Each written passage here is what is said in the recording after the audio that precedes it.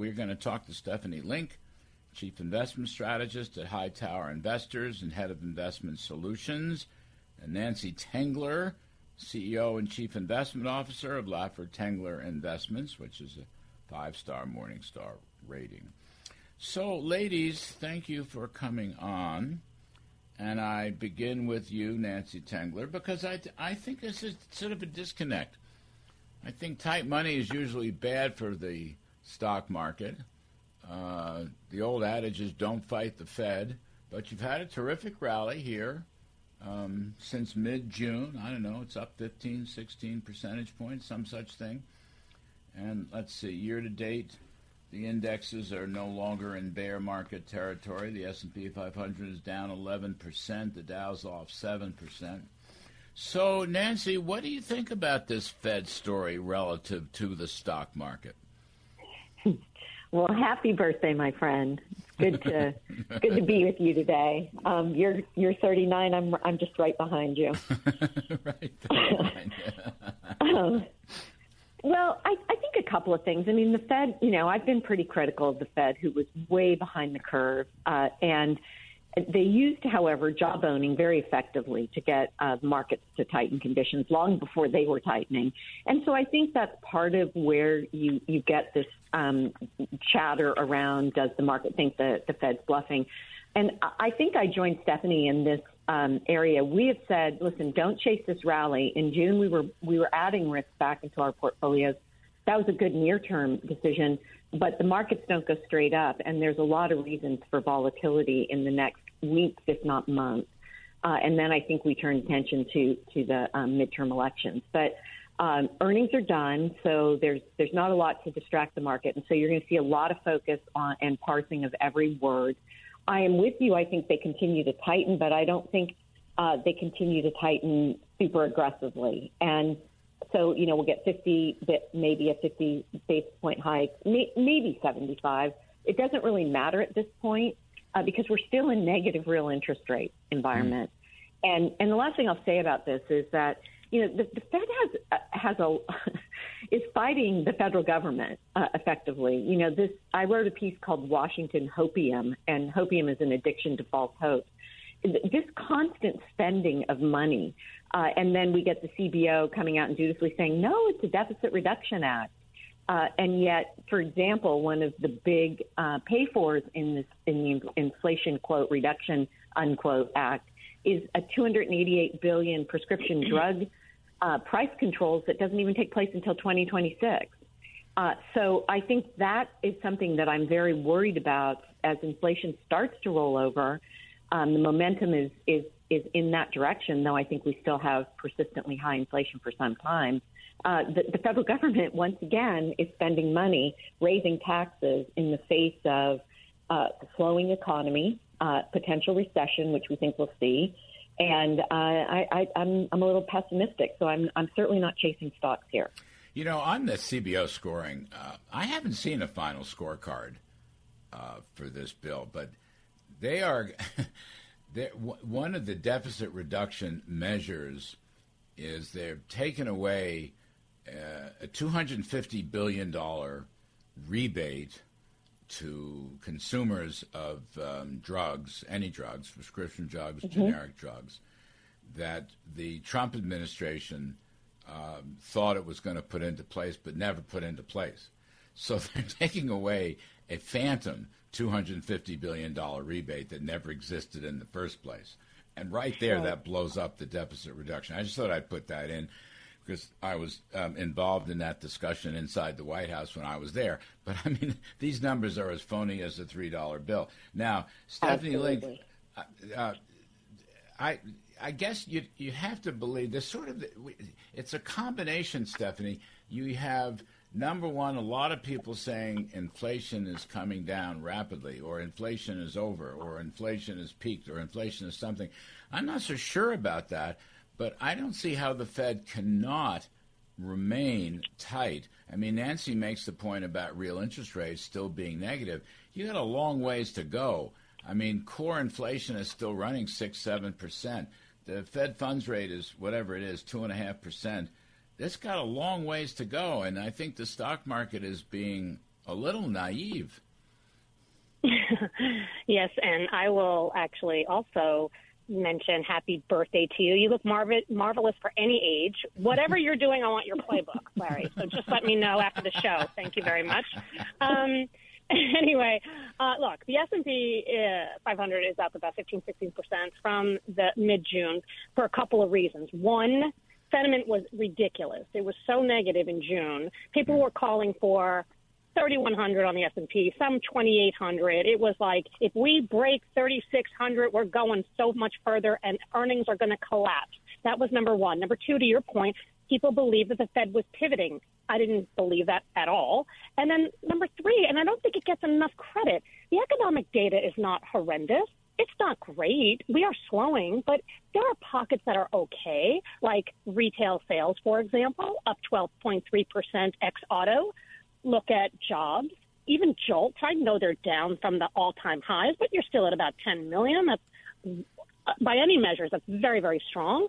And manufacturing. I mean, I think of all the numbers that came out last week, industrial production, 2 times what people were expecting, suggests to me that supply chains are loosening up, and we're hearing it from Cisco, we're hearing it from Applied Materials. So the supply chain situation is starting to help. So all of those reasons, I think, are the reasons we rallied. Now, we go back to inflation. Yeah, we can talk about, okay, we're not maybe in a recession, we're just slower growth and earnings are hanging in. And I'd argue earnings are doing more than hanging in. They're up 10.3% this quarter alone. But inflation is too high, and that is why the Fed has to continue to be aggressive. Rent, wages. By the way, natural gas. Everyone's talking about commodity prices coming down. Not natural gas. It's at 14-year highs. Food. Look at the CPI and the PPI. Up 10% and 15% in food year over year in both series. And then, of course, we all pay attention to core PCE, and that's coming out this Friday. But the last number we had was 4.8% year over year. The Fed wants it to be 2%. So there is no way that they're going to stop. And I think next week at Jackson Hole, you're going to have a plethora of Fed officials talking more hawkishly. And look what we got from Bullard this past week. He's talking about now 75 in September. And to Nancy's point, I don't really care if it's 50 or 75. It's higher. That's the point. Right? And so you want to be very careful that things that have rallied in this market since the June lows has been growth, has been technology, and non-earners. And if the Fed is going to continue to raise rates, you do not want to own any of those. You don't want to have long duration assets in the short run. Look at opportunities to buy, but in the short run, you do not want to chase. Bullard's the smartest guy in the Fed. Yeah. I know Bullard. Bullard is the smartest guy in the Fed. Listen to Bullard. That's what I think. Listen to Bullard. By the way, July, Nancy, July was a better month than June and May in the economy. There's no question about that. It's a mixed bag, but the numbers came out pretty good. I wonder whether August will continue that trend or not. I'd be very careful. There's something phony about those jobs numbers that came out with respect to seasonal adjustments. And households not doing the same thing that payrolls are doing. But so the Atlanta GDP tracker is what, 1.6% for Q3 after 2 negatives in Qs 1 and 2. And that's about July, right? I mean, July was a better month. Mm-hmm. I don't know what that means. Does it mean anything? Probably doesn't mean anything. This is the hard part. This is what Stephanie and I wrestle with every single day, is the cross current of numbers that just as you think you're moving in one direction, you get a pivot back. But I'll add to what Steph said on inflation. It's not just core PCE, but if you look at the Atlanta Fed sticky CPI, it's still at elevated levels. And flexible came down 11.3%. Hip hooray, down to 13 or 14% year over year growth. So inflation is still here. We have seen some rollover in commodities, but I don't think the oil story is done. I don't think oil goes straight down from here. And in addition to natural gas, coal futures have risen just dramatically in over 300% in the last year. So I think there's still a lot of work to do on inflation. And yes, housing is rolling over, but that's a lagging indicator in terms of rents. And so I do think that, and the productivity numbers have just been horrific. So I do think that one of the areas that you want to be looking at long term is the companies that enhance productivity. And we just got a recent CIO survey that showed that 78% of CIOs in the enterprise space have actually raised their budgets and are spending on software and cybersecurity. So when you get that pullback, those are the kind of names I think investors should be focused on, because that is going to be the solution to higher wages and unit labor costs as we move through this slowdown, potential recession. Food prices are up 13.9% at an annual rate over the past 3 months. Food prices. That's a big number. And Stephanie's right about nat gas. That's also a big number. Coal's a big number. I mean, my point is I don't think the Fed has any way of maintaining any credibility if they ease up on their tightening. I mean, the balance sheet has slowed in a rate of growth increase, but the level is still very expansive. M2 has slowed quite a bit. We'll see if it stays down. I don't know that. Commodities, the commodity indexes has actually stopped falling. You guys looked at that? Looking at CRB futures stopped falling in early July. They're up about 9 or 10%. The Goldman Sachs commodity index, same story. Let me see. I'm going to pull this up on my screen. That thing, same story, stopped falling in early July. I mean, I think that the inflation is dead argument is not a good argument, Stephanie. That's what I'm suggesting. I would agree with you, and I think that people that are saying peak are excited to say it's peak, and it's the market looks at the relative change, right? We all know this, and but the point of it is actually this is like one of the times where you want to appreciate the month-over-month numbers, but you also have to factor in the year-over-year numbers. And I don't care what anybody says about, let's just look at core of anything, of CPI, PPI, PCE. No, I'm sorry, because I eat every day. So do you too, right? We go and we fill up our tanks, and it's still darn expensive every single day. And inflation is high, and it's everywhere. And I will tell you, one of the things that we learned this past week from the retailers is they are jacking up prices like there's no tomorrow. Mm-hmm. And the reason... Yeah. And even in spite of all this inventory overhang, they're still raising prices on the things that they can raise prices on. And that is food, and that is consumable. So maybe apparel gets a break. Great. We can get an extra pair of jeans. Nancy and I could look really cute and with a couple of new outfits, and you can get another tie for a lot less. But the bottom line is the everyday to-day living items are going higher. And even if they are peakish, they're still high.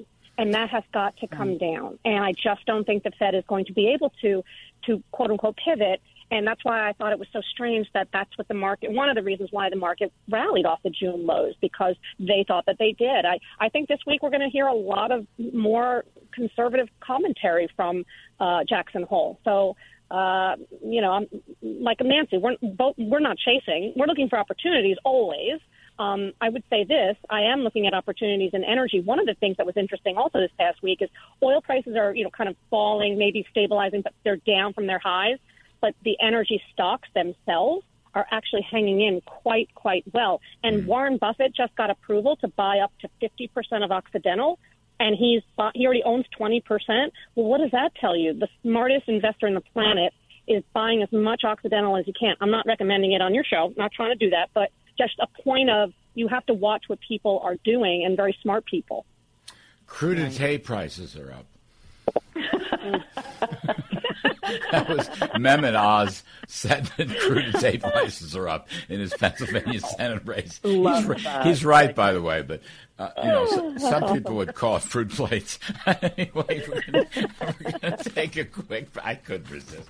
Nancy, what are you playing here? I mean, how do you do this while we wait for the Fed to do whatever it's going to do and we wait for the economy to do whatever it's going to do?